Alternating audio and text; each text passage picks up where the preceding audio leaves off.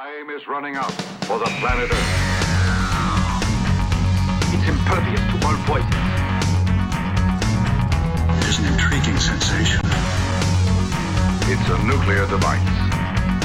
Fun, fun, fun! Yes, that's nice. Come on!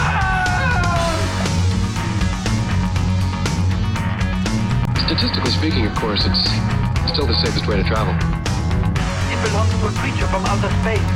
It's a bird. It's a plane! It's very important. It does not compute. Hi, everyone, and welcome to an all-new episode of Geek Shell and Heron. I'm Daniel Pickett. And I'm Jason Lindsay.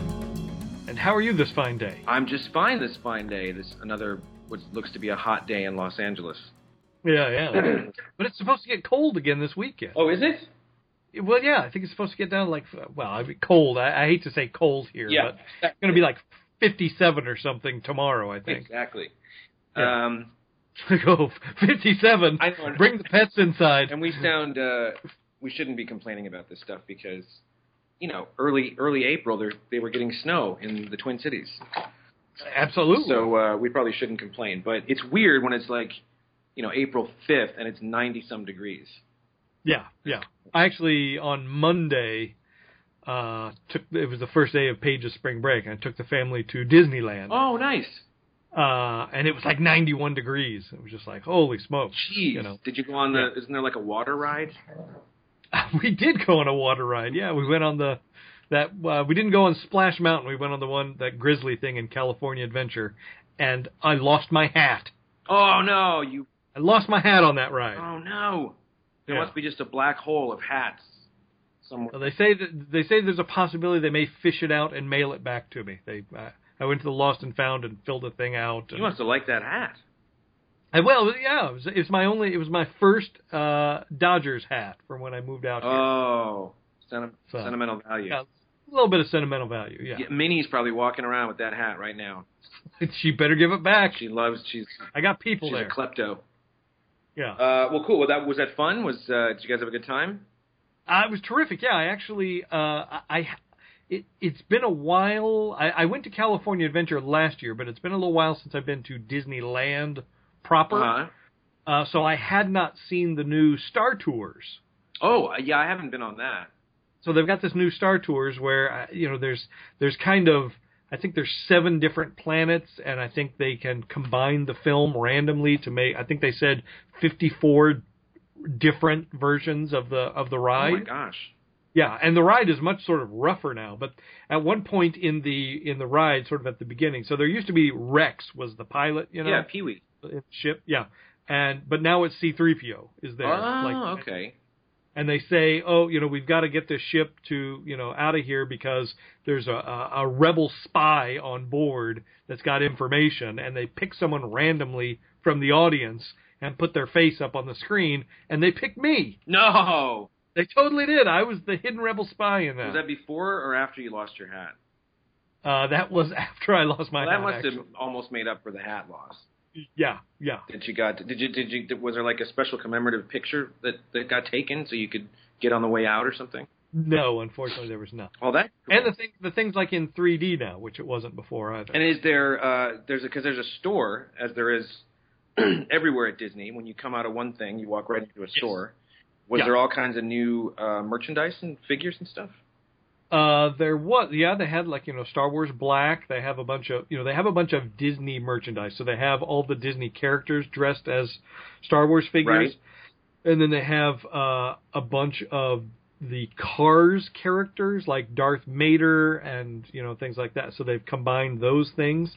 But the coolest thing, which I did not know had come to California yet, I knew it was in Florida, but they took all that Droid Factory stuff that Kenner was doing, and you can build your own droids there. Oh. So you can put together, an R2, an R3, an R4, or an R5 unit. They've just got these big bins of just heads, bodies, legs, and then hats you can put on them. And so we all built our own droids at the thing, which is super fun because I collect the Hasbro Astromech droids. I've got a big shelf of them, so it's kind of fun to be able to make our own to put on the shelf too. Oh, that's fun. So they're like one of a kind. Yeah, and you can build. They've got another thing where you can build your own lightsaber for like $20 $25. And is it like a working saber like the ones in the stores? Yeah. Lights like up, makes noise and stuff? I don't know if it. I think because I didn't go over to that stand, but there was like a $21 version, like a $25 version. So I assume the more expensive one had some sort of light or sound or something in it. And you what do you like? Build it with the crystals and everything, just like the movie? Yeah. They've got all the different kinds of hilts and different blades, and I think you can combine blade colors and stuff. Nice. I'm kind of overdue for a Disney visit, so maybe one of these days I'll get back there. Yeah, super fun. But the other thing I thought was interesting, I think it was in Tomorrowland, I went by this popcorn stand, which is literally kind of like one of those old rolling popcorn carts, and there's this little fake, popcorn cooker thing that's turning, and there's a little figure, almost like a mechanical monkey turning it, and it was the Rocketeer. Yeah, no, I remember that from the mid-'90s, and it's been there ever since, and it literally... Because I remember even back then complaining like it's the only piece of Rocketeer merchandise in the entire park. Yeah, like there's not so much as a Rocketeer T-shirt or anything. It's just that little popcorn guy. He's the only thing in the entire park that represents that movie. Yeah, it's so strange. And he's still there. And you would think in this day and age, at least, you start making the helmets and they've got everything else. Well, they got everything else, and they also.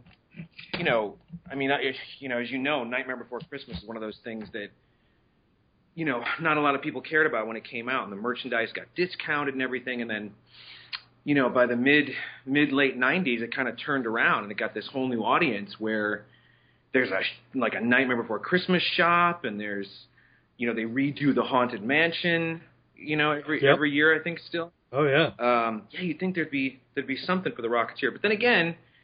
they put an anniversary edition out on Blu-ray, and it comes with the trailer. I mean, there's not so much as a storyboard on the whole thing.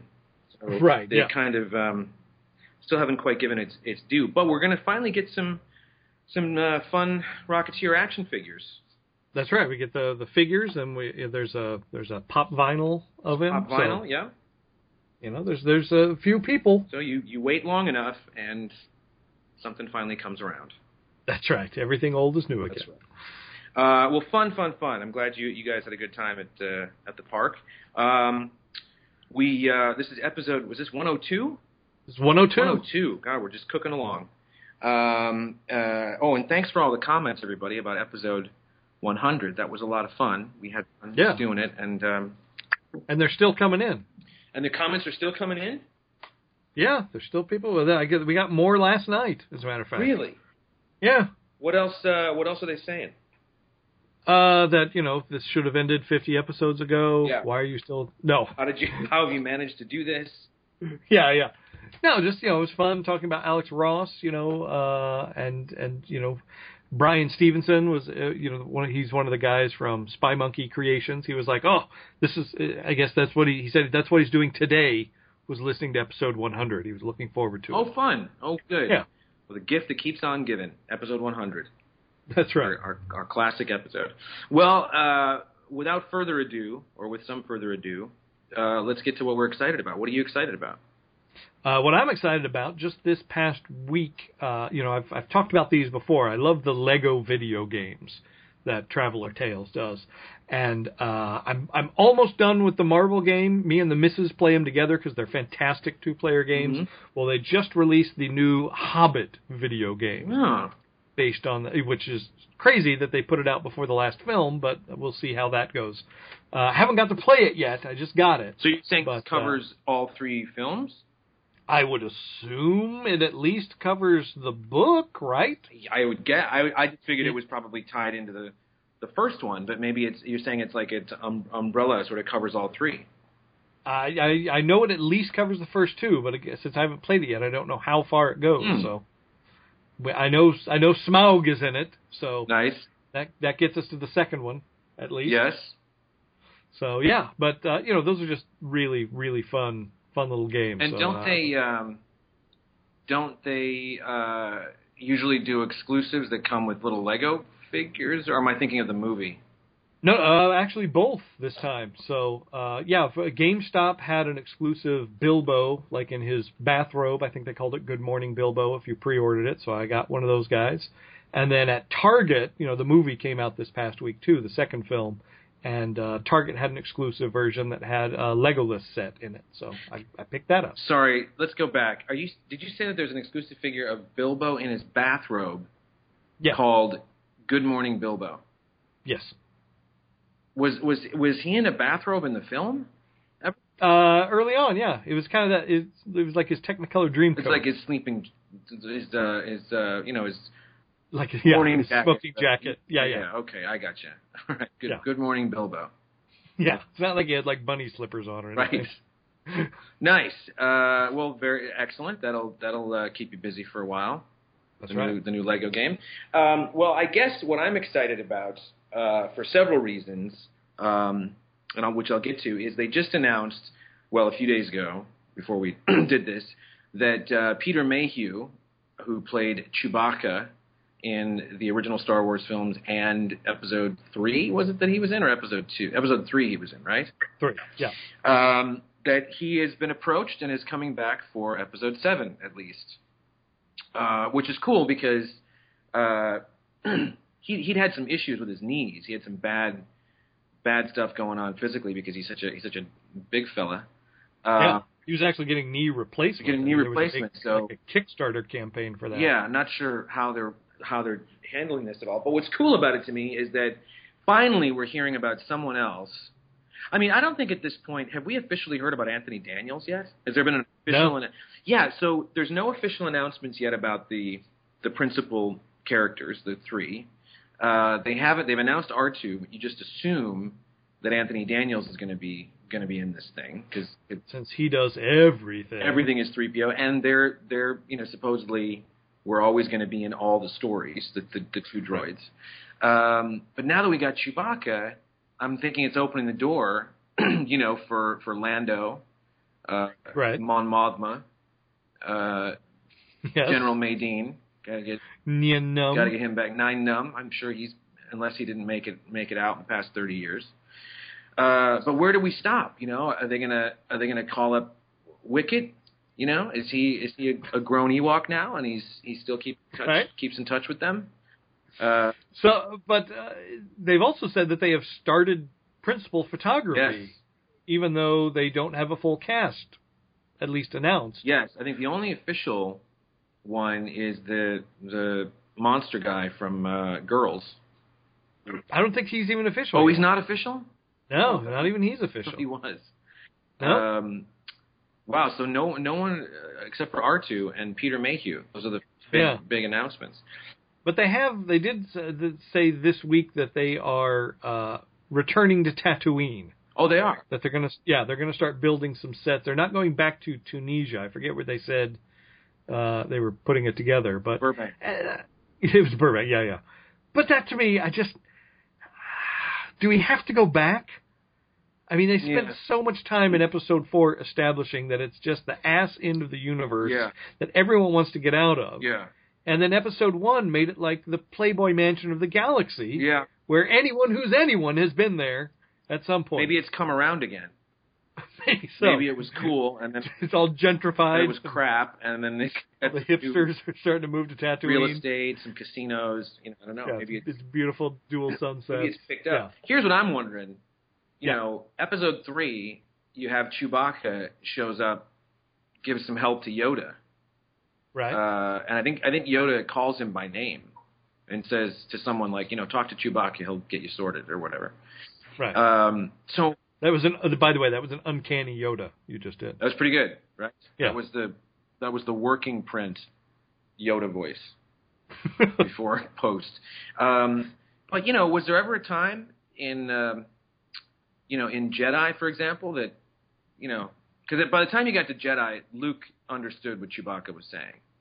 They seemed to have a rapport. Initially in A New Hope, he didn't understand it, but then he got to dig his lingo. And do you think he ever talked about Yoda? And then Chewie went, "Hey, wait a second, little guy, he's green, about this big, and he's big ears. I met him. He died? What do you mean he died? Son of a bitch. No wonder I haven't heard from him. I met him on Blah Blah Planet. Still owes me $20. 30 years ago, and he still owes me. Did that ever happen? Did that That's a good question. ever cross those streams? I've not seen that deleted scene yet, so I guess anything's possible. But there's a conversation. Maybe they'll bring it up. At just one point, it'd be Chewbacca could maybe just sort of be in the background of a scene, and Luke could be talking, and then he says something like, "When Master Yoda da da da da da," and Chewie can just go, "Whoa, whoa, whoa, whoa, whoa! Wait a second, who? I know that guy. Wait a second." Yeah. 30, 40 years later, they're talking about Yoda, and maybe he can finally contribute. Totally thought he got caught up in that whole Order 66 thing. Who, Chewie? No, Yoda, he would have thought Yoda Probably did. He would not have known what happened. Assume that's why he hasn't heard from him. Yeah. But now, Lando, I keep harping on this, but, is anyone going to call Lando, or are we still holding a grudge? I think after that Dancing with the Stars performance with R2 and the Ewoks and stuff, no, that's going to hurt him? I think he is back in the spotlight. Yeah, it's just, let's get to it. There's nothing wrong with keeping stuff secret. We live in an age where nothing is secret, so it's great that we've got some mystery, but, let's get some information out there and kind of get excited, I figure if they're going to bring, my guess is they're going to bring everyone back that they can. I'm joking about, General Madine and whatever, but maybe not. Maybe they're going to bring as many folks back as they can to ride that nostalgia. You know what I mean? If they're available and we assume they didn't get, killed in a battle or something, right. Maybe they'd want to bring them back for some kind of continuity. Sure. Doesn't that kind of make sense? I'm fine with that. As long as it makes sense and it does, it's not just, it doesn't feel like the holiday special or something. Yeah, just for the the sake of it. Well, Who knows? Let's put on our holo goggles and see what Jefferson Starship is up to. It's funny, someone asked me the other day, is this something you care about, Episode 7? And it's like, well, yeah. Of course. How can you not be interested in where this is going to go and wanting to live to see this thing? Yeah.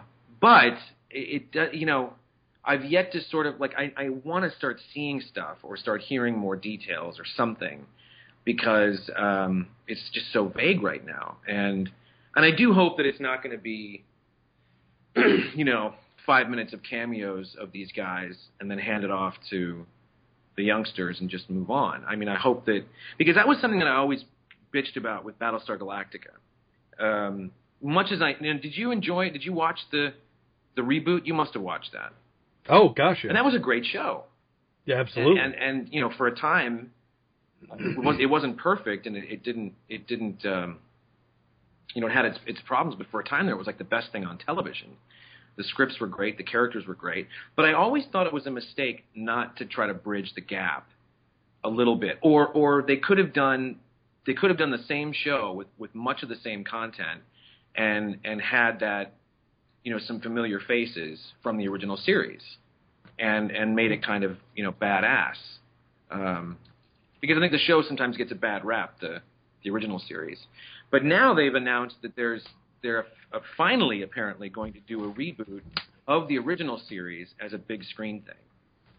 Right, yes. Which is what it originally was going to be. From what I understand, it was like Bryan Singer was involved, and they were 5 minutes away from doing this.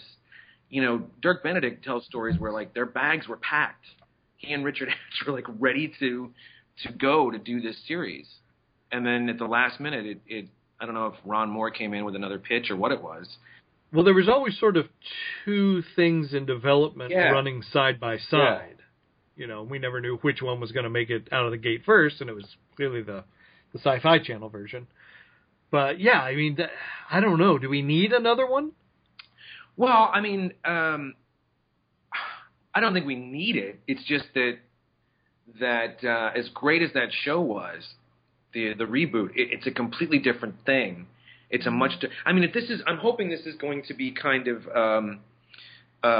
fun, not just hokey fun, but more Star Wars-y kind of fun from the 70s, and that's going to distinguish it from the reboot that was done. Okay. And it also has always felt like one of those shows that was sort of left hanging, which it was, because it it got good ratings. The problem with it was just so damn expensive to produce. It was like $1 million an episode.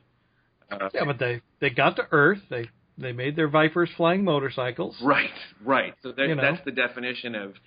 Their cousins took over. The show does okay. Can we keep the title a bit? But you gotta make it cheaper, and they wipe everything clean. So I feel like it maybe it deserves another life if it ends up being like a trilogy of big screen adventures or something. But I do hope that they get in touch with Benedict and Hatch and anybody else they can to do both, to have those characters that bridge the gulf of time.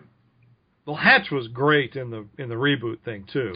Yeah, what was great about that too was wasn't he very vocal about kind of pissing on it when it was announced? And oh yeah, because he wanted to do he had put all that money into that trailer, right, to continue the original series.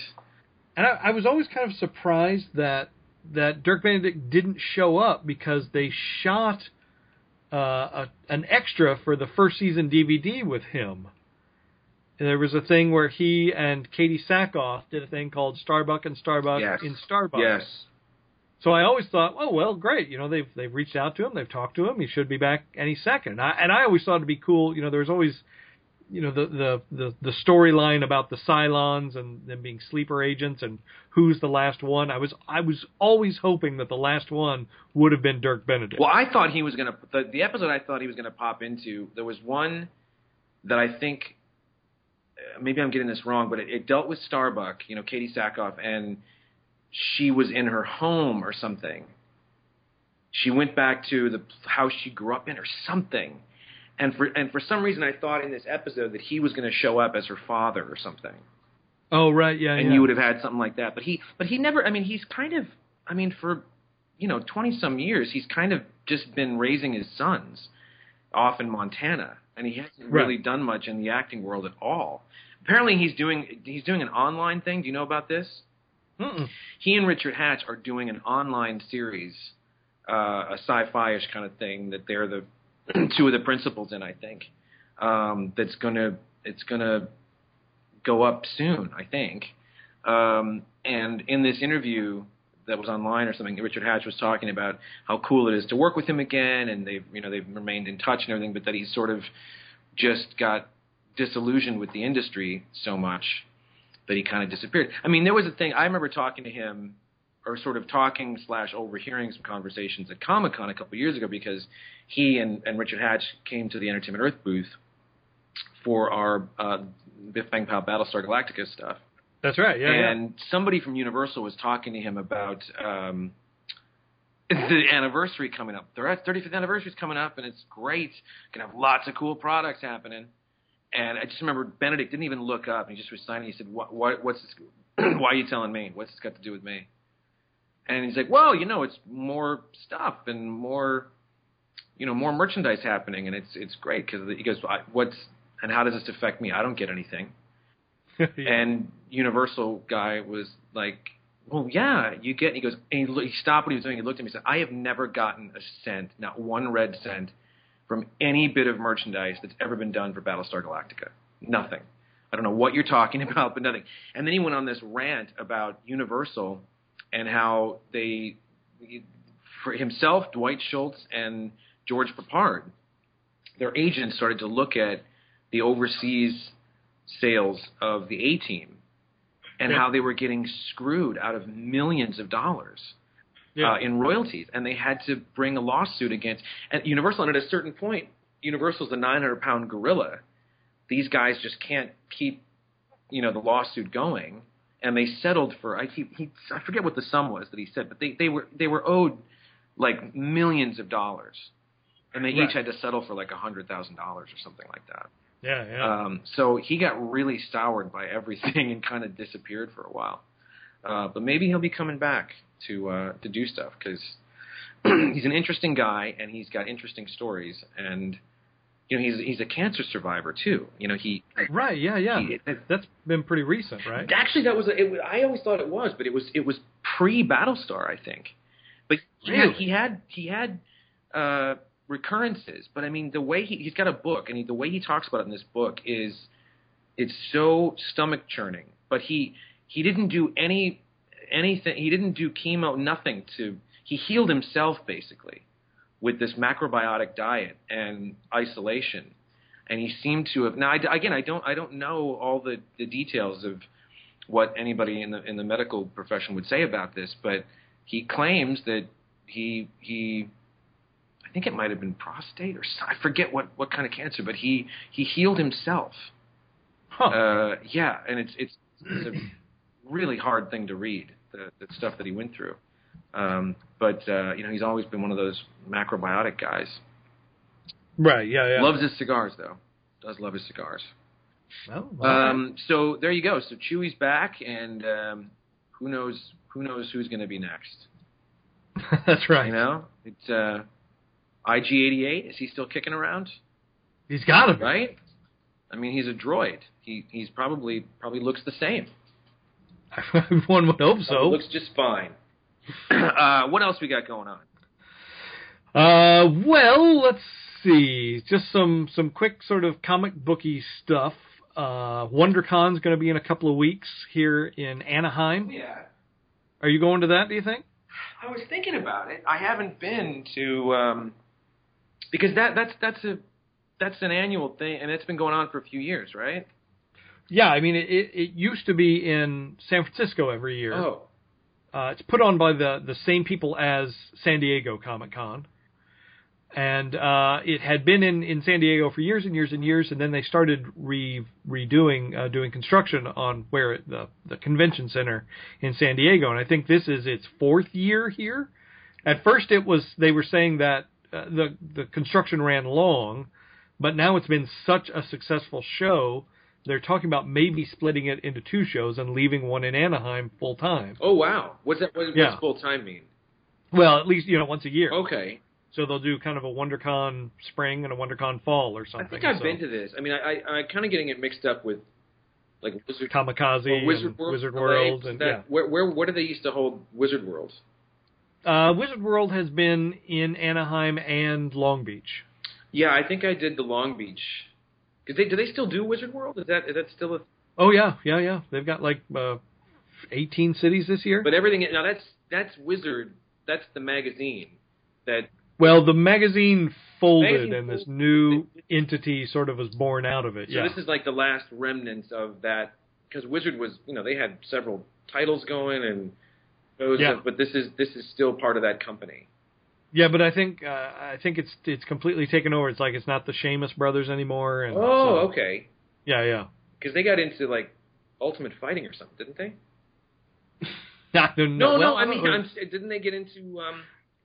Well, the one is still running that Weasley toy site, that sales site that everyone had problems with. Where if you couldn't get the magazine exclusive figure, they would show up on that guy's like toy retail site for 19 times what it was originally. I don't know anything about this. Yeah, there was a big brouhaha about that back in the day of Toy Fair and Wizard. Because you remember every month you used to be able to get like an exclusive figure. Right. You'd send in, your $10 or whatever. And it would sell out immediately. Yeah, and especially the Simpsons ones were just sold like gangbusters. And I think it's Toy Wiz is the site that one of them runs. And, people they'd get their checks back saying, nope, we've sold out all these. But, 2 months after it was released and people had them in hands, there would be a listing on this guy's site of, here they are for $300 apiece. Wow, this is and people just went bananas because Wizards folded now for like 3-4 years, right? It's been done. Yes, that's right. It's about 4 years, I think. Wow, I didn't know anything about this. Yeah, but WonderCon, I was looking through the programming, and there's supposed to be a panel about the Beatles in comics. So I thought you might be interested in that. And I think the guy that did the fifth Beatle graphic novel is going to be there as one of the panelists on that. Yeah, now this is something I think, did I bring it up in an episode and we didn't get to it, or did we talk about it, or maybe... We've had it on the list since 100, we just haven't had an opportunity to talk about it. Yeah, I picked it up. Several different, sort of Beatle friends said, you got to get this thing. So I picked it up, and it's great. I mean, it's really... There's nothing in it that is a huge revelation if you know the Beatles mythology and Brian Epstein and everything. There's a story of Brian. The story of Brian Epstein. He's considered the fifth Beatle in this story, and like I said, there's not a whole lot in there about him that's hugely shocking if you know the story and what a sort of tortured soul he was. But it's an amazing story because the guy helped change the world. There's something that he saw in these guys. He obviously couldn't have predicted where they went and what happened, but it's pretty amazing. And he also he was an interesting character. I mean, he was full of contradictions, and he was like I said, kind of a tortured soul. He also did amazing things with the Beatles, but also did some terrible things that partially because he wasn't that skilled as a businessman, but also because there just wasn't any precedent for some of this stuff. So some of these deals that he struck were just, he'd give away 95%, merchandise-wise. Like they got like 5% of things, or a penny an LP and things like that. Right. But the story's okay, but and there's a lot of there's quite a few inaccuracies in the time frame, but the artwork is really great. I don't have it handy, so I don't remember the name of the artist, but I think it's Kyle Baker, isn't it? Well, he's got a section. He's Okay. got like a 4 or 5 page section there. I think did we talk about this with we talked about this with Alex before we recorded. I think that's we did talk a little bit. Yeah, it was on the list, but we didn't get to it in coming back episode to me. 100. So there is if anybody is a Beatle fan out there and ever got Beatles Rock Band, there is an animated 3-4 minute mini film in front of the game. So when you put the game on, this is the first thing you see before you actually get to the game screens and you can start playing Beatles Rock Band. And it's incredible. I can't say enough about this thing. This is going back 5 years, whatever it was when the game came out. You can find it on YouTube easily.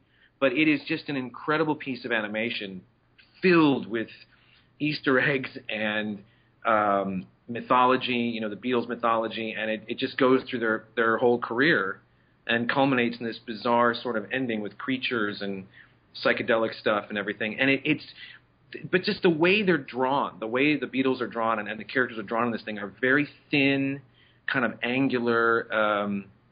I mean, they're pretty spot on, the likenesses, but they're definitely stylized. And as I'm looking at this graphic novel, The Fifth Beatle, it looks very similar. Yeah, it does. To the stuff that was done in that animated sequence. But I don't think there's any. I've been looking for it online. I don't think there's any connection at all. Maybe some inspiration, but the artwork is great. So if you're a Beatle fan, it's definitely worth picking up. It's a nice book to have on the Beatle shelf. And I saw they sent me a press release about the guy, being at the thing and at WonderCon, and I guess I went and looked at the site. There's actually like a trailer for the graphic novel too. That's pretty cool. Oh. Where they've animated some of it, and I guess it's been picked up for a feature film now. That I did read somewhere. I don't know. I don't remember who it was that was picking it up because it's so tricky. With the Beatles, you can't just. No one can just come along and do the Beatles story. You Right. just can't. They'll stop you. You just can't. But ancillary characters and such, you can kind of get away with here and there.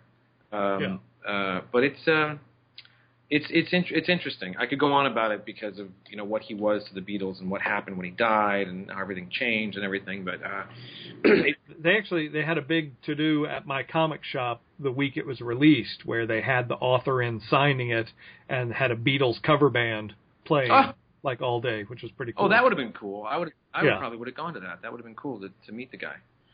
But I have another piece of Beatles news that I heard today. Yes. That was pretty zany. I had to take my wife to the airport this morning, so I was listening to the morning radio. So this was a story that came out, I think, last year. There was a dentist in the UK that bought one of John Lennon's teeth from one of his former housekeepers. And I think he paid $35,000? Jeez. Something like that. And the question is always, what do you do? What are you going to do with the tooth exactly? Yeah. Now he has made the announcement this week of what his plans are. You would think, you put it on display, it brings people into your shop. Don't tell me. What do you think? He's not going to, like, put it in his mouth, is he? He's not going to put it in his mouth. He's going to put it up his bum.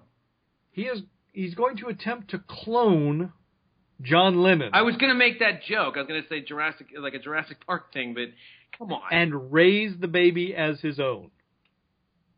What? Yes. This is science fiction, though. You can't do that. You're not supposed to be able to. That's right. There's all sorts of laws against that. Right. But apparently he thinks that's a pretty good idea. I mean, what could go wrong? What could possibly go wrong? Anything we've ever seen with clones in feature films and things. Yeah, there's a movie right there, John Lennon's clone. Yeah. But isn't the tricky thing with the cloning, because I remember this, what was the sheep? Was it Dolly the sheep? Yep.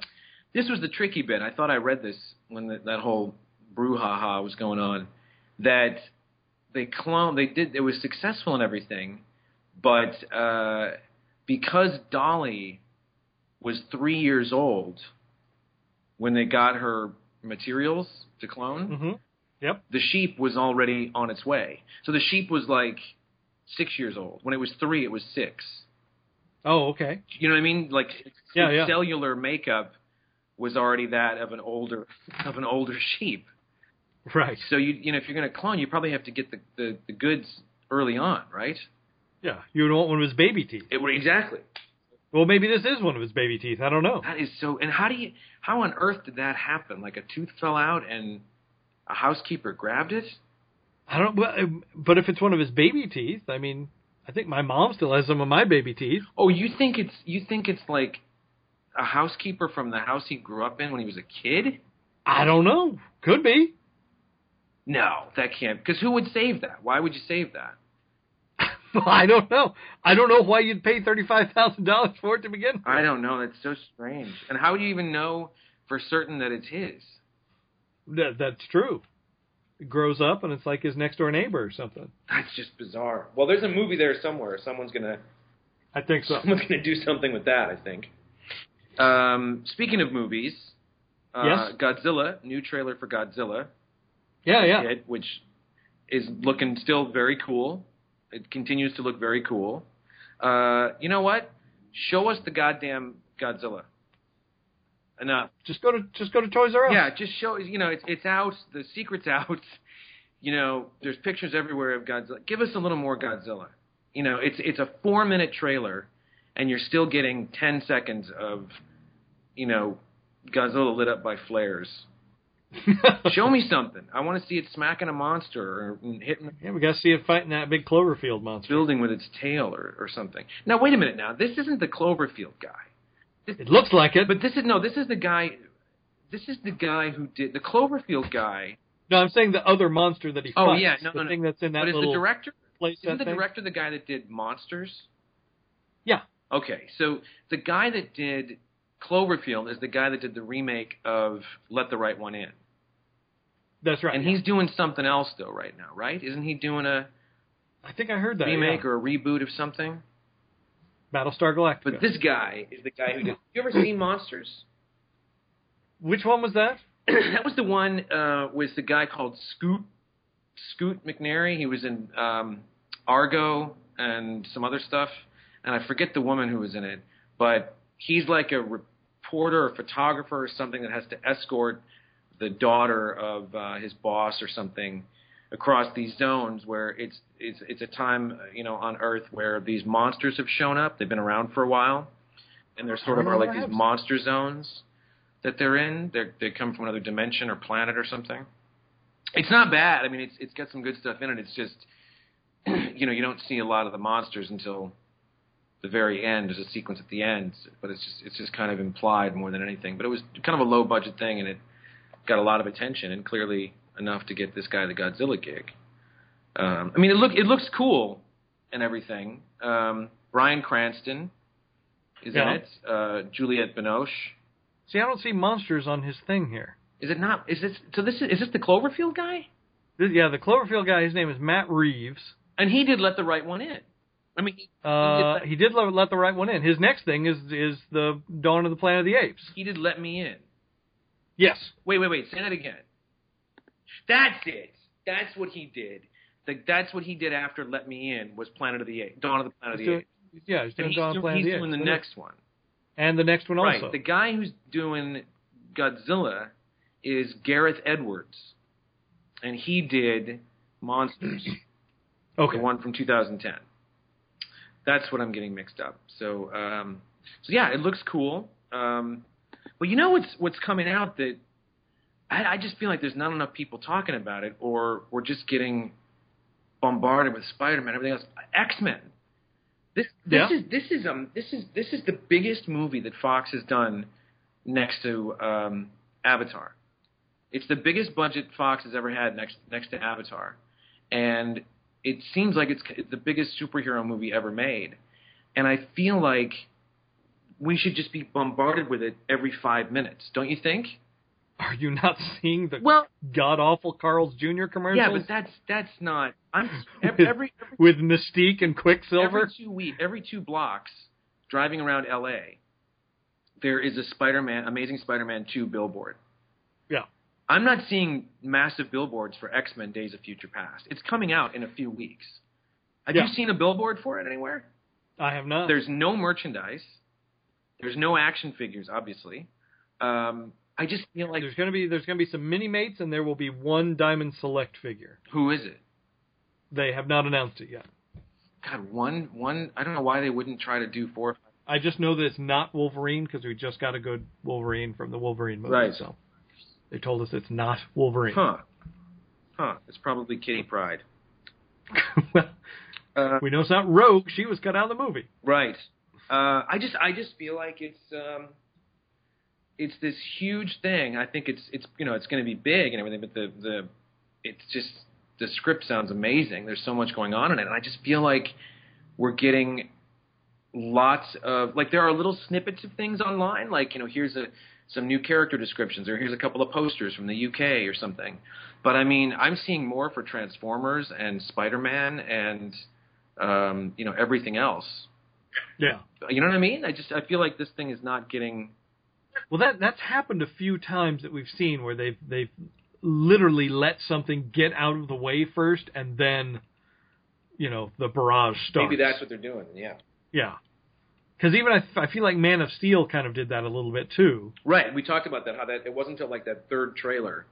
Yeah. Which was a month before it came out. Yeah. And boy, that movie just keeps getting worse and worse every time it's on, and it's on. It's on Epic. Yeah, it's funny because I think I told you that I was going to show Superman the movie to my daughter. She had never seen it. So we watched that, I think, last weekend. And she really, really dug it. Oh, cool. But she was like, she was, the one thing that sort of confused and upset her was the fact that Jor-El kept saying, you can't mess with human history, it's forbidden. And he just goes ahead and spins the earth backwards anyway. Right. And she was like, well, what are the consequences? Why is it forbidden? Why is he not in trouble? Does he get in trouble in the next one for that? Oh. Yeah. Like that was her thing. But so we watched that on we split it in two because it got late. So we watched part of it on Friday and the rest on Saturday. And then I had stayed up late Saturday night taking pictures of toys, and Man of Steel was on. So I got to see both those movies on the same day. Oh, yeah. And wow, what a difference. Yes. And wow, what a miss Man of Steel was. It's just, it is such, and it was on the other day, and, just sort of on the background, and, I'm not really saying much, but my wife, she doesn't love this stuff the way we love it, but it's interesting seeing it through her eyes sometimes, because it's either a gut reaction, oh, that was great, or just, I can't watch this, or whatever. And we had seen it before. I had shown it to her before. She's just sitting there looking at it going, my God, this is just, it's such a mess. I don't even know what's going on right now. It is so, it's just such a blur. Like, all the violence and all the action is such a blur. And it's just, there's a moment that, I think he gets choked by Zod or something, or he, you know what it is? It's, he suddenly, they realize that he can't breathe in their atmosphere, and he sort of hits the ground and closes his eyes, and I'm like, oh, here comes a flashback. Here we go. He's gonna wake up in Kansas or whatever, Smallville. And it was like, my God, it spent, like I said this from the beginning. I said this from the first trailer and everything else, and I bitched about it, and I stand by it. It is, next to the birth of Christ, it is the best-known origin story. It is the best-known story in mythology. Yeah. Everybody knows. Just get to it. And then, of course, when they get to it, and there's the fighting, which everyone complained about, like, when are we ever going to get to see a SmackDown? The SmackDown goes on for 45 friggin' minutes. It's at least half the film. At least half the film, and it just keeps going and going and going, and there's no rhyme or reason to it. And again, like you saw Thor 2. We talked about Thor 2. Yep. If you get someone like Christopher Eccleston, do something with him. Yeah. He's got such a great face, and he's such a good actor. They just wasted him in that movie, and Henry Cavill, he just had nothing to do in this movie. Yeah. There was nothing for Superman to do, and not to mention we don't even get to see the balance. One of the great things about the original film, I think we've talked about this too, but might as well, it's worth repeating. And since you just watched the original again, is what an amazing job. And I'm going to say this. I'm going to digress here because you haven't seen Captain America: The Winter Soldier yet.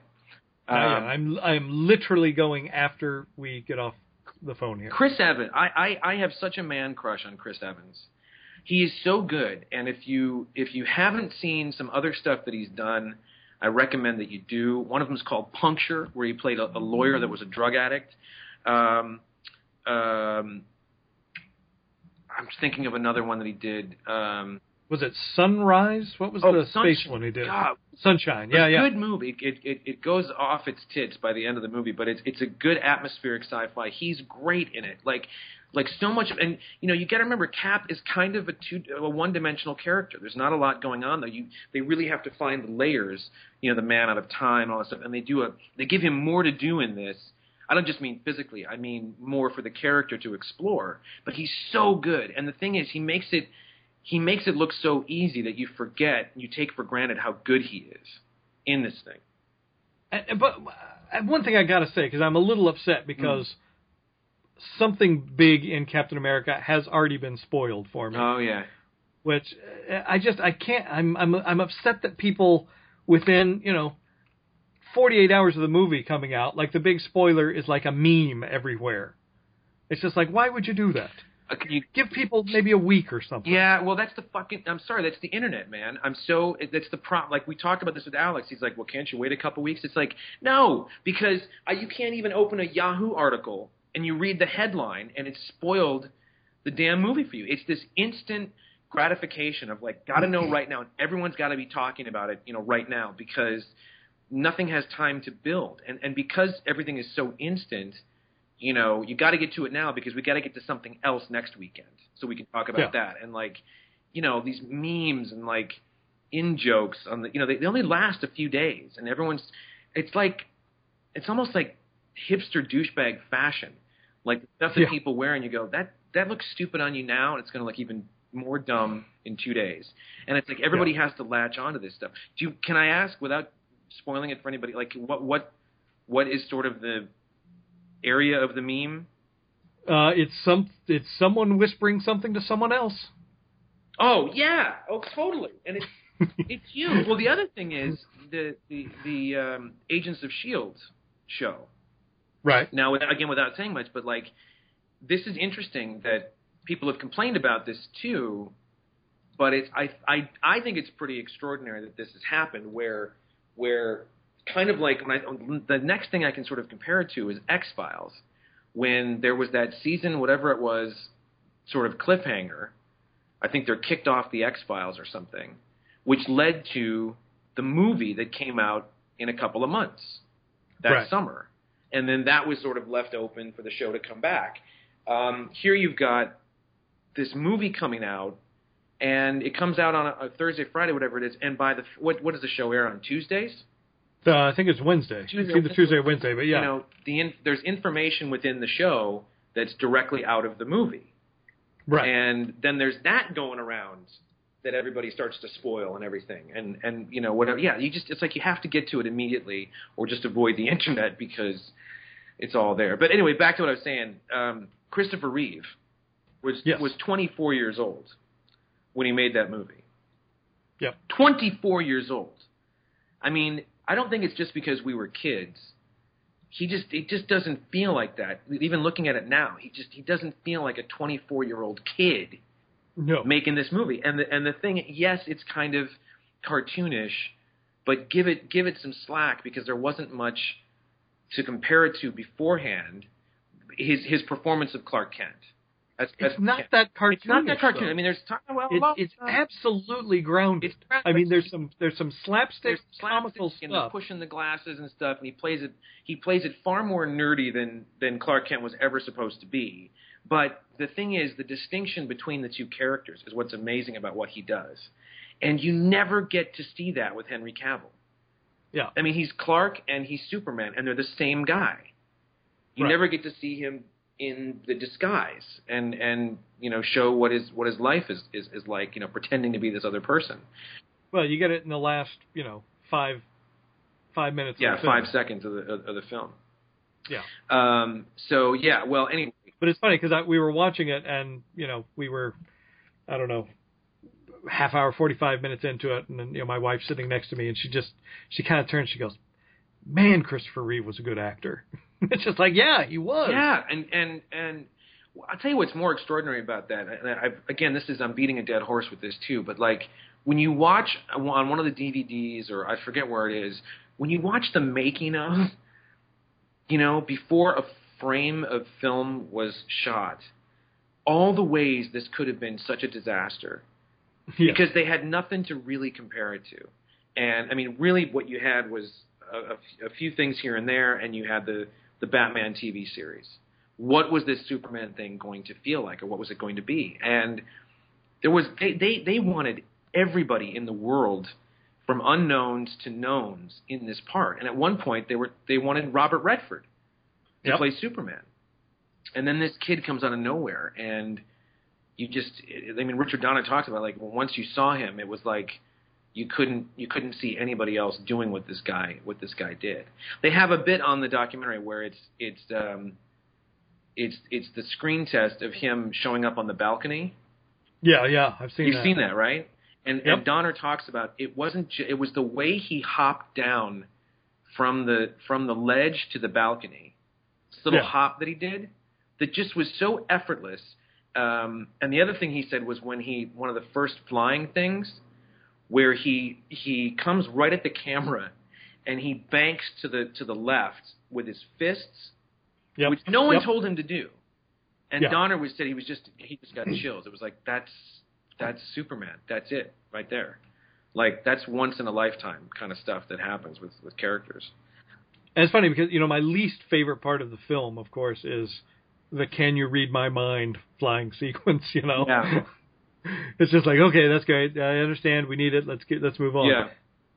My 10-year-old daughter, that's her favorite part. Yeah, I remember that. Do you remember that getting played on the radio back? Oh, yeah. Because there's lyrics to it. Yeah. It's like what she's saying was sung, and it was like on the soundtrack. And, you know, as good, see, that's the thing, as good as that movie is, and it really is one of the high watermarks, that and the ending. You cannot escape how awful that ending is. With the Earth. I mean, it's not like the movie's grounded in reality to begin with.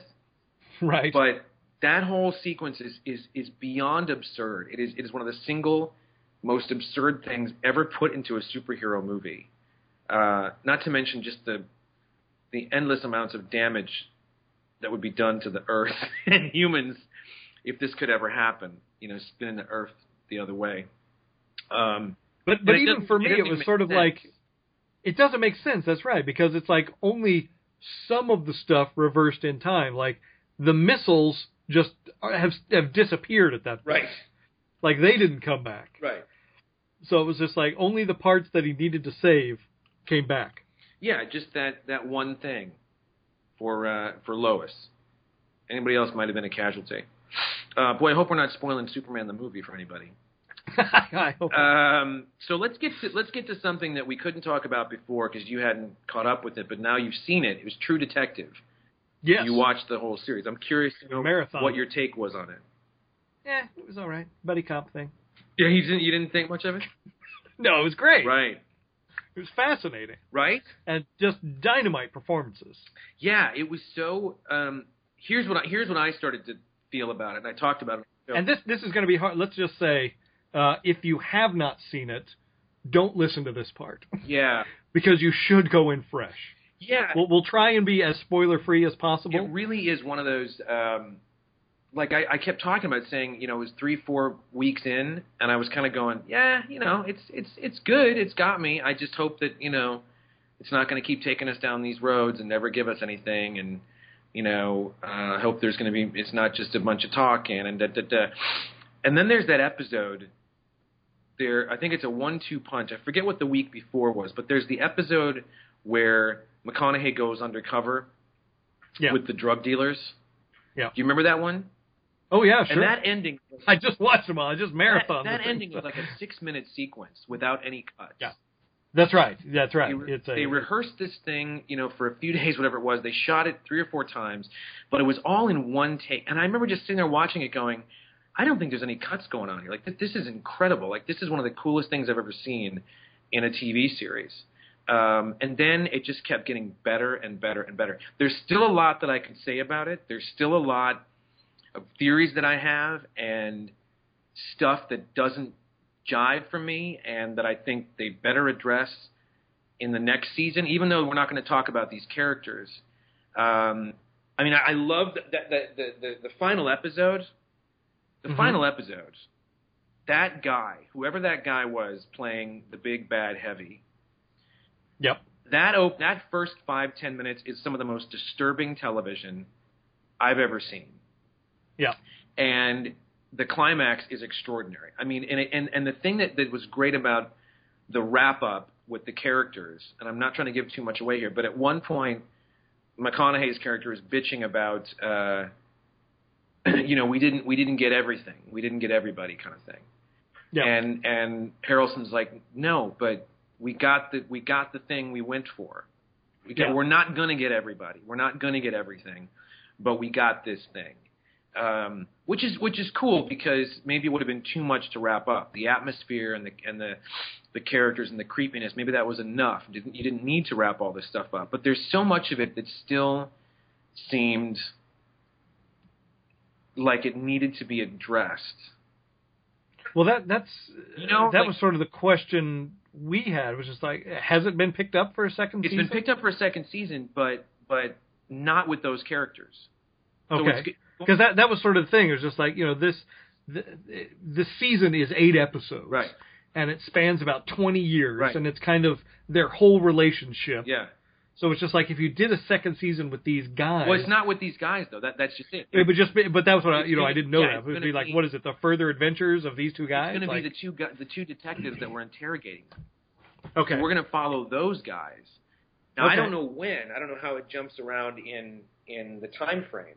Or if it's just going to pick up with a new case or something. But, I mean, it got really – I wouldn't say it was hard to follow, but there were times where you're going, thank God the characters were saying, well, that was back in 99 or that was back in 95 when we did this because it jumped around so much. Yeah, you had to okay, which hairstyle do they have now? Yeah, and the last 2 or 3 episodes. I mean, what's the episode where where they finally – when it finally gets to them in present day meeting up for that beer – that's either the second or third from the last. Right. So the second or third from the last, he pulls Harrelson, Woody Harrelson over and says, "Let's go have a beer," and then the show ends, and then it picks up, and you're like, "Oh God," because we had to wait a week, and then it picks up with them having a beer, and then he takes him to his storage unit. Yeah. I mean, those last 2 episodes are like an incredible movie. Like they just everything for the last 4 episodes. Yeah. They're only an hour long, but they are so dense you feel like you've sat through a feature film. Well, it's funny you said that because each one of those I had to watch a second time. Like it would air, and then I would wait. On Monday I would watch it again just to pick stuff up because there was so much information coming at you and so many great little lines and great character moments and stuff. But there's some stuff that still just doesn't. I don't want to give too much away, but do you remember? There's the bit where it's I forget whatever time frame it is, and Harrelson. Wait a minute, let me get this right. The bit where Harrelson goes to buy a new cell phone. Yes. And then that girl is like, I remember you from years ago when you came. The whole thing just seemed so convenient. It just seems so like, why is this person dropping into his life right now at this time or whatever? And then doesn't she send him pictures and stuff? Yes. And then all hell breaks loose. Yeah. Well, it's almost like I couldn't help watching it thinking somebody's orchestrating this. Because somebody needed these two characters were getting too close to each other and too close to the truth. Something needed to come between them. You know what I'm saying? Right. Yeah, I get what you're saying. I don't think that's the direction they took it. No, but that's what it started to feel like. It felt like, well, this is convenient that this is happening, and then it leads to this and leads to that, and the next thing you know, they've got a 10-year, falling out or whatever, and they come back and do this. But those last few episodes were just amazing, amazing television. And it was just one of those things where, like, Harrelson had Wolf of Wall Street. I'm sorry, McConaughey had Wolf of Wall Street. He had 2 or 3 scenes, and he stole the movie, which wasn't very good anyway. He had Dallas Buyers Club, and then True Detective, which got people, he was so in the consciousness because of this show. And it just sort of came out of nowhere. Like, I remember seeing the billboards going, what is this thing going to be? And it just got better and better. And I remember, reading some reviews for it right before it came out.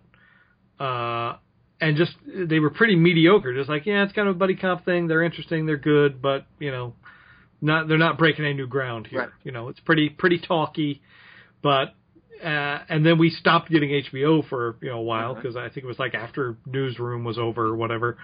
But yeah, somewhere around episode 4, it was just like every Sunday, my Facebook feed is lit up with just like, oh my gosh, and I tried to avoid all that. But now that I've seen it, just like, what was everyone talking about? Hold on, let's go back. Let's talk about it. It definitely was one of the most, and not like I follow a ton of shows, but it was definitely one of the most read into series I can think of in a long time, where there were week after week the theories that would pop up online about what this scene meant and what this character is and what – I mean, there's a lot of weird stuff that you'd have to go back and dig into that pop up throughout the show. Like when McConaughey goes to visit the girl in the hospital and she talks about the spaghetti-faced monster guy, there's a painting on the wall of flowers. The entire wall is a mural of flowers. And if you go back a couple episodes before, one of Harrelson's daughters – has the exact same painting that she did hanging on the wall, like finger paints kind of thing. There's other stuff like that, too, that you feel like something happened with these kids or with Harrelson's wife that we're not getting into here. Because they say that her and the family, her family may be a thread that continues in the series. Okay. I think there's something going on there with her dad and the 5 kings or with 5 princes or whatever they were. I mean, it's so dense. And also, what's interesting about it is, 8 episodes, all written by the same guy, created and written by the same guy. And directed by the same guy. Well, there were different, I think there was a different. They were 2 different guys, but all 8 episodes were directed by that guy, and all were written by the other guy. Right, and the other, Nick Pizzolatto, who created it, which is it's a very British kind of way to – I mean, I'm not saying that's the best way to do it. I'm just saying when you look at a lot of British shows that we like, whether they're comedies or dramas, they sometimes are, created by these 2 people, and they write all 6 episodes or all 8 episodes or something. And both of these guys kind of came out of nowhere. Like Nick, what's-his-name, wrote like 2 or 3 episodes of The Killing. Right. He just moved to L.A. in 2010. He was a novelist, but this is kind of his first big TV thing, and it's this. Yeah, I feel like he went out for drinks once with McConaughey or something, and he pitched this thing, and McConaughey said, "I got to tell my friend Woody," and he called Woody and said, "Let's do this show." Like I feel like it was almost something like that. Like it just was. They started to hear about this or read these scripts, and it was so good, they wanted more. But yeah, it was. Well, on that note, I decided to give Game of Thrones another chance, which is, kind of like The Walking Dead. Like, did we talk about the finale? Walking Dead? Yeah. Finale? We did. We did talk about that. Yep. See, that's something that I don't have a huge problem staying away from for 2 or 3 episodes and kind of coming back to. And I'm not saying that in a bad way. It's still a wonderful show. It's still, incredibly well acted and written and everything else. It's just sometimes there's a whole lot of nothing that you got to get through to get to an episode like that finale. Game of Thrones, I feel like I can jump right back into it, and I'm not really – there's enough exposition from each character. Like, did you watch the new episode, the season premiere? I did, yep. There's a moment where, the brother and sister, the incestuous brother and sister. I don't even know what they're called, but he puts his fake hand on. Yes, the Lannisters. And he's like, what's different? What's wrong? I've been back for weeks or whatever. And she just lays the whole plot out. She's like, let's see, what's wrong? Well, this is what you did, and then you did this, and then this happened, and now someone's getting married, and I have to marry this guy. And it's like, okay, I'm caught up. I didn't need to watch those 17 episodes. And the big guy is still walking around with the little girl. And I guess the Hound. The big revelation is that she, kicked ass in this episode. Yes. In that stuff. I mean, it's a good show. I don't love it the way people do. I never really have. But I'm, because what got me interested was that one of the trailers they showed were like these zombie guys on horseback. The White Walkers? Yeah. And I'm like, yes. Bring more of that into it. I want to see more of those guys. And more dragons and monsters and stuff. Well, keep watching. No? Yeah. All coming to a head. Winter's coming. Winter's coming. I'll see what I can do. Huge news. Did you get to see the new Bruce Timm animated I did. short? I did. It was interesting. I wasn't sure what it was going to be, and then I watched it. It was wonderful, but it was just so, no pun intended, it was so strange. Because Hugo Strange is the villain. Well, it's just a weird. The pitch must have just been, I want to do a black and white Batman thing that feels like a period piece, and leave it there. Well, I think I think it's going to be one of those sort of interstitial things that they do on DC Nation. Well, it's going to be. Is it one of many? Is it like let's drop in another time frame here, another throughout the celebration of 75 years, or is this it?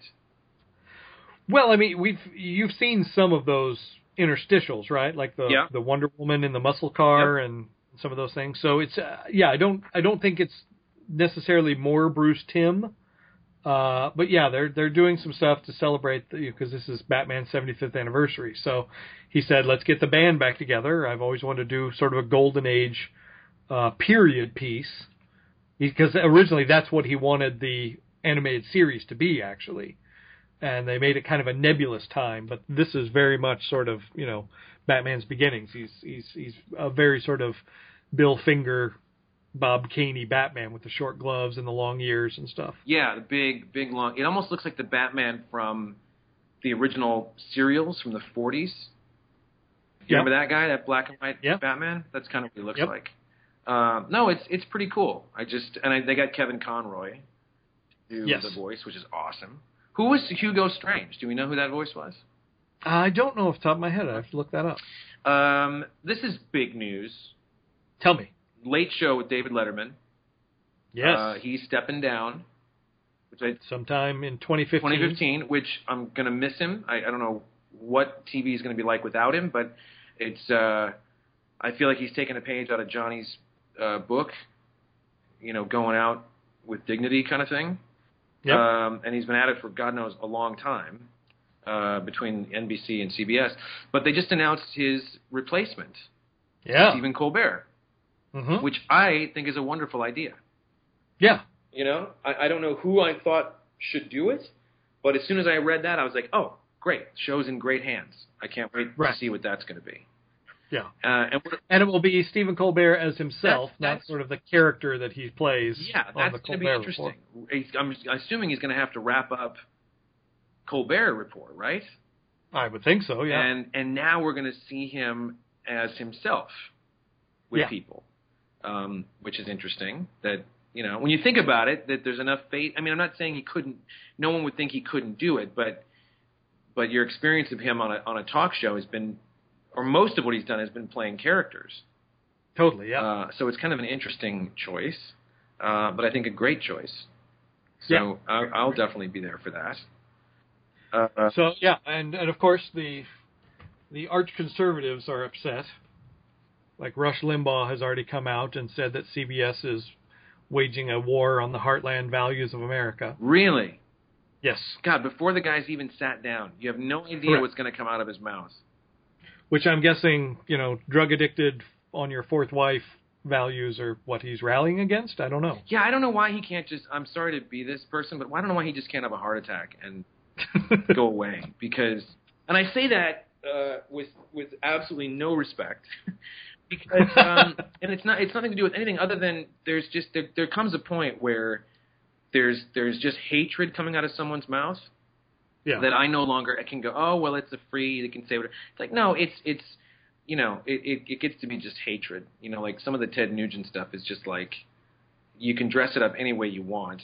You're a racist. I'm sorry, that's it. Don't quit telling me how much you like soul music. You're a racist. So Limbaugh, I wish we could just stop talking about him. It'd be wonderful if he just kind of went away. Which was interesting. It was sort of the dichotomy of Limbaugh saying it's waging war against the heartland values, and then Bill O'Reilly came out and said, "Can I be his Ed McMahon?" Did he really? Yeah. He's such a nut too. That guy. He's such a zealot. You can slap him across the face with information, and he just doesn't want to hear it. It's very strange. Very strange people. What was I going to say? Let's talk about toys real quick. Okay. I got the new everyone's kind of talking about this. Everyone's trying to find the new Marvel Legends, Black Widow, Captain America, Winter Soldier. Sure. Black Widow is impossible to find. Cap and Winter Soldier show up here and there, but they're getting tough as well. But something is going. I drove to 3 Targets this morning looking for Black Widow, and I only saw one Baron Zemo at 3 stores. Well, there you go. I managed to find Cap and Winter Soldier on their own. I found Red Skull a while ago. But, it's funny, people are talking about this with the likeness issues. Clearly, they're not trying to capture Chris Evans or Bucky, Winter Soldier, faces in these figures. And what's funny is I didn't hear many people talking about it with the Spider-Man line, with Electro. It's pretty obvious that's not Jamie Foxx in the movie, because it's supposed to be the Amazing Spider-Man 2 movie, Electro, and it's not Jamie Foxx. So I don't know what's going on. Speaking as someone who deals with likenesses all the time and has to get them right, and people get uptight about it and everything, I don't know what's going on with the Marvel stuff. But here's one thing that's interesting. I don't know if you read this. There was an interview or an article with Chris Evans just before the film came out, and it was it was either the article or the one afterwards where he had said something about retiring from acting or something. Yeah, we talked about that last episode. Oh, we did, and we talked about the likeness of the royalties and stuff. Yeah. Well, maybe it's something like that. Maybe like that's being worked on or trying to be ironed out. And in the meantime, they're not bothering with likenesses on some of this stuff. I don't know. Yeah, because we sort of talked about that. Some friends online about like the Guardians of the Galaxy, the Star-Lord figure. Yeah. Does not seem to really be trying to get Chris Pratt too much.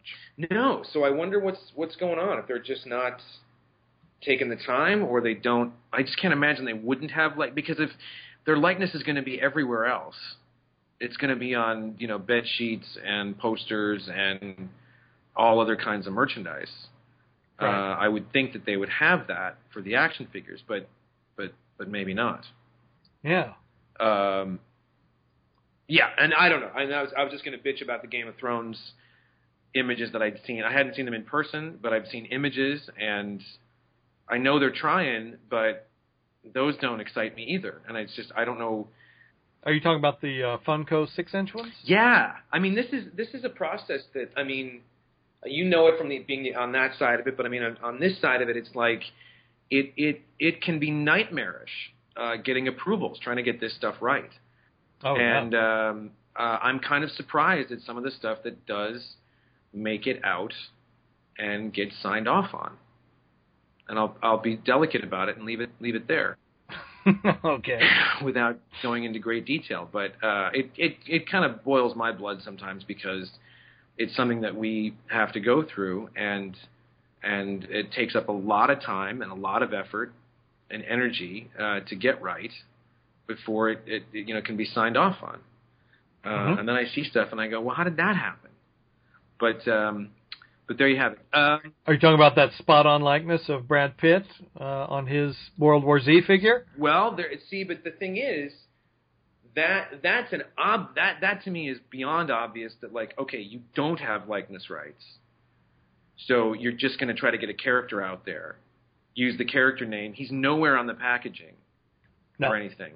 The Game of Thrones stuff, I can see the attempt being made, but I don't look at that Sean Bean or Dinklage and go, that's dead on. That's a great. I just don't. I don't think that's been captured. Yeah. But back to what was I going to talk about? Game of Thrones. I was going to ask a question about Game of Thrones, and now I forgot what it was. Can I just ask the Game of Thrones thing? The blonde woman that controls the dragons. Yes. Does she have like magical powers or something? Well, she is the mother of dragons. She's the mother of, which means she can communicate with them. Correct. But why? And is that why everyone sort of fears her and follows her, or sort of kowtows to her because she can communicate with dragons? Like it's a dying art, and she can do it, and so she's considered this supreme kind of being or something? Well, it's been kind of a combination of that, because dragons have been extinct in that world for hundreds of years. But she's done some pretty crazy, surprising, ruthless stuff also that I think that surprised a lot of people. Okay. So she's ruling a bit through sort of fear and being crazy, but craftily crazy. So is that why she's able to? Because I mean, it seems like she's controlling armies. She is controlling an army now. Yes, that was kind of a big storyline from last season. How exactly she got that army? And she was going to get an army and was willing to pay for it, and a lot of people underestimated her and tried to sort of screw her out of it, and she flipped that around and did a lot of awful things to people. Okay, so and got her arm. So is she essentially? Are we supposed to, is she supposed to be kind of? I don't know who the good guys and the bad guys are. Is everybody gray in this show, or is there a, do you like the young girl and the big knight guy? Right. She's like one of the heroes of the piece. Isn't she? Is her family? Well, yeah. I mean, that's. For the most part, yeah, the Starks were kind of the heroes of the piece, but there's very few of them left now. Okay, so there really aren't.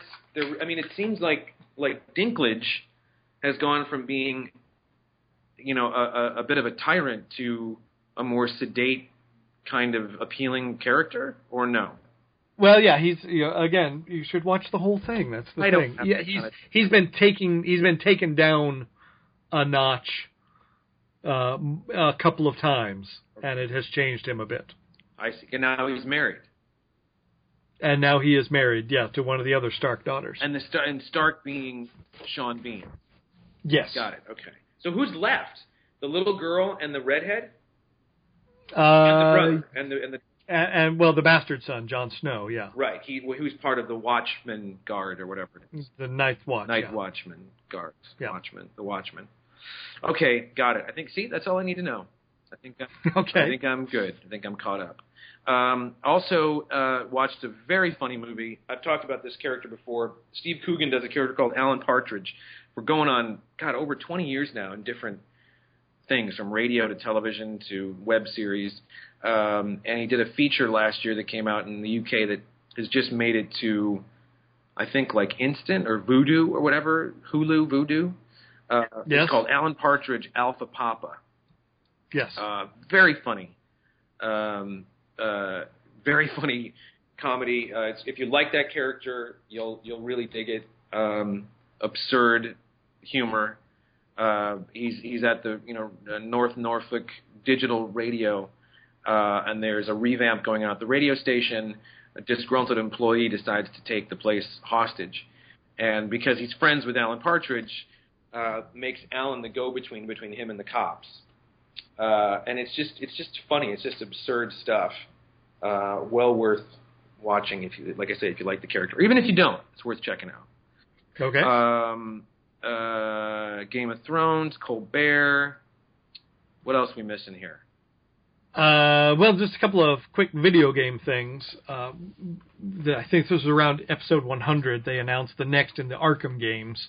Arkham Knight will be coming out later this year, which, if you sort of follow those games, there was Arkham Asylum, Arkham City were done by a certain game company, and those had, were written by Paul Dini.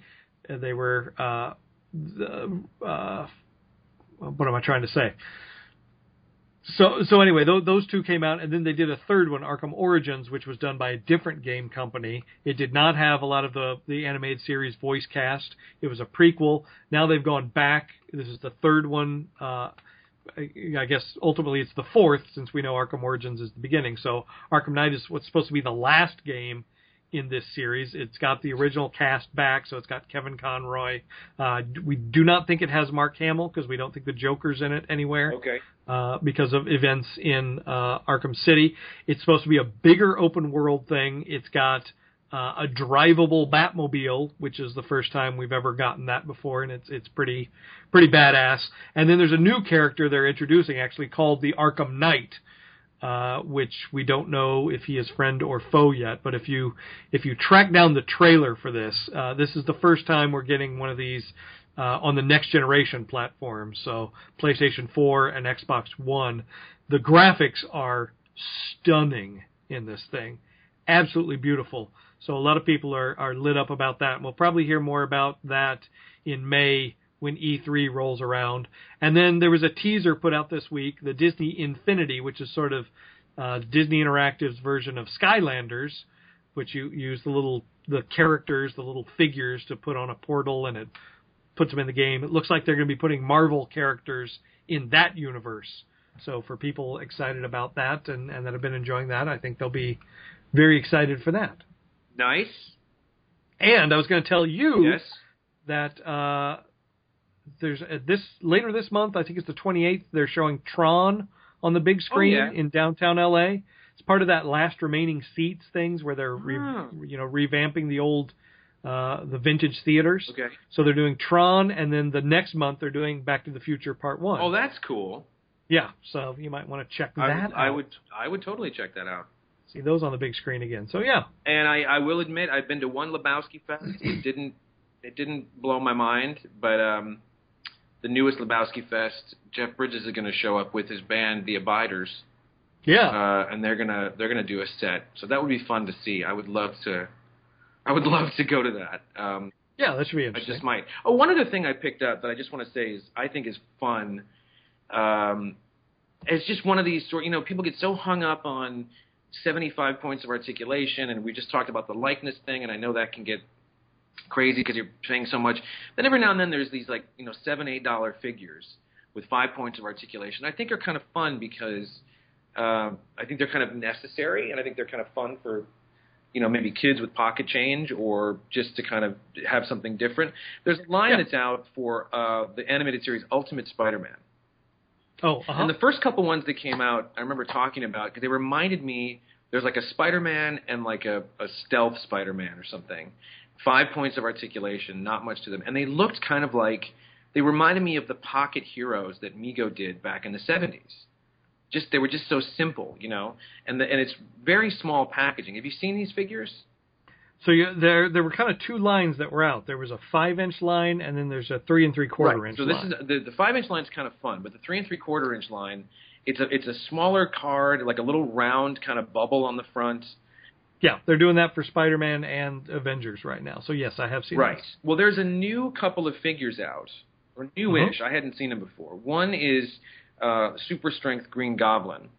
So it's kind of a muscular Green Goblin from the animated series. And the other one is just called Ultimate Spider-Man. But it's a more accurate version of his appearance in the animated show.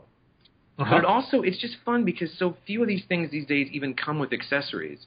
That it comes with a little web thing that I don't know what you're supposed to do with, but the web that sort of comes out of his the long web that you're supposed to like stick on his wrist kind of thing. Yep. It comes attached to the actual web shooter that looks just like the actual, kid-friendly web shooter that you can, get for kids as a role-play item. Oh, okay. So it's got a cool little thing that pops up, and it's just a fun. I was just surprised when I opened it that this little accessory came with it, and he looks just, it's 5 points of articulation again, but he looks just like he came out of that animated series. The other ones that had come out just seemed like more generic Spider-Man, like they didn't base it on the design of the show necessarily. Right. And it's just a fun little figure for like, $7. Yeah. It's kind of nice to see that stuff now and then. I am shocked because, the new Marvel Universe, I think they're calling them the Infinity series now.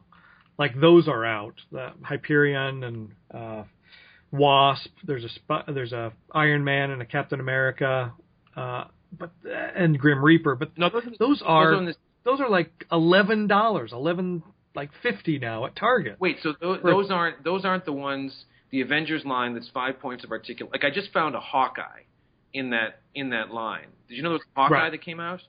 Yeah. Like I'd never seen him before. So that line you're talking about is now $15? No. These are what was Marvel Universe. The 3 3/4 inch multi-posable. Oh, okay. So they've made the next wave now. They're on a new kind of card, and they call them, I think, Marvel Infinity. And they're now $14? They're 12. They're 11 something. Jeez. Yeah, $11.50. Yeah, for a 3 3/4 inch figure. Jeez. Where the movie Cap figures, which I don't think have quite as much articulation, maybe, are $10. Yeah, and those still have knee and elbow and stuff, right? I think, yeah. On those. Yeah. Did you know there was a variant, a Red Skull variant? I don't think I did. Yeah, there's a well, it's part of the movie line, like the Winter Soldier line. Yeah. Well, there's a Red Skull that comes like in a trench coat, and then there's one that's like in a green military outfit.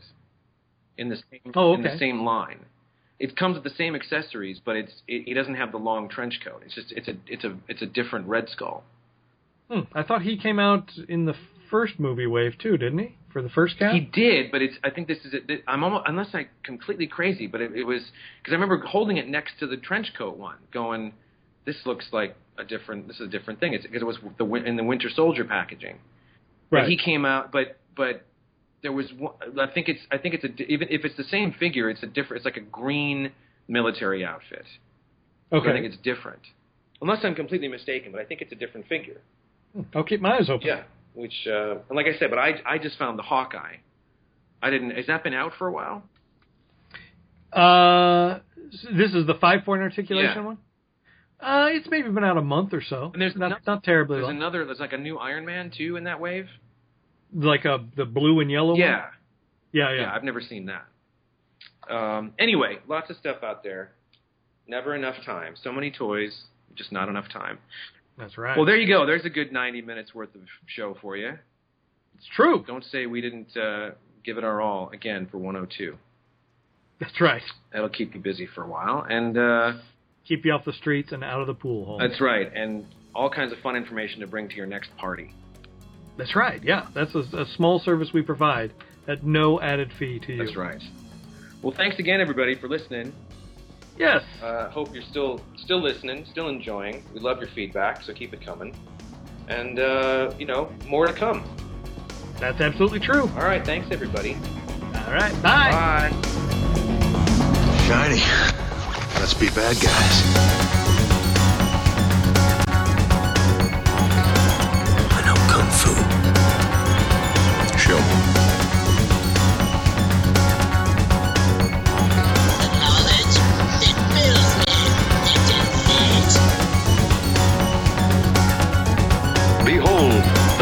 secrets of nature's deepest mystery.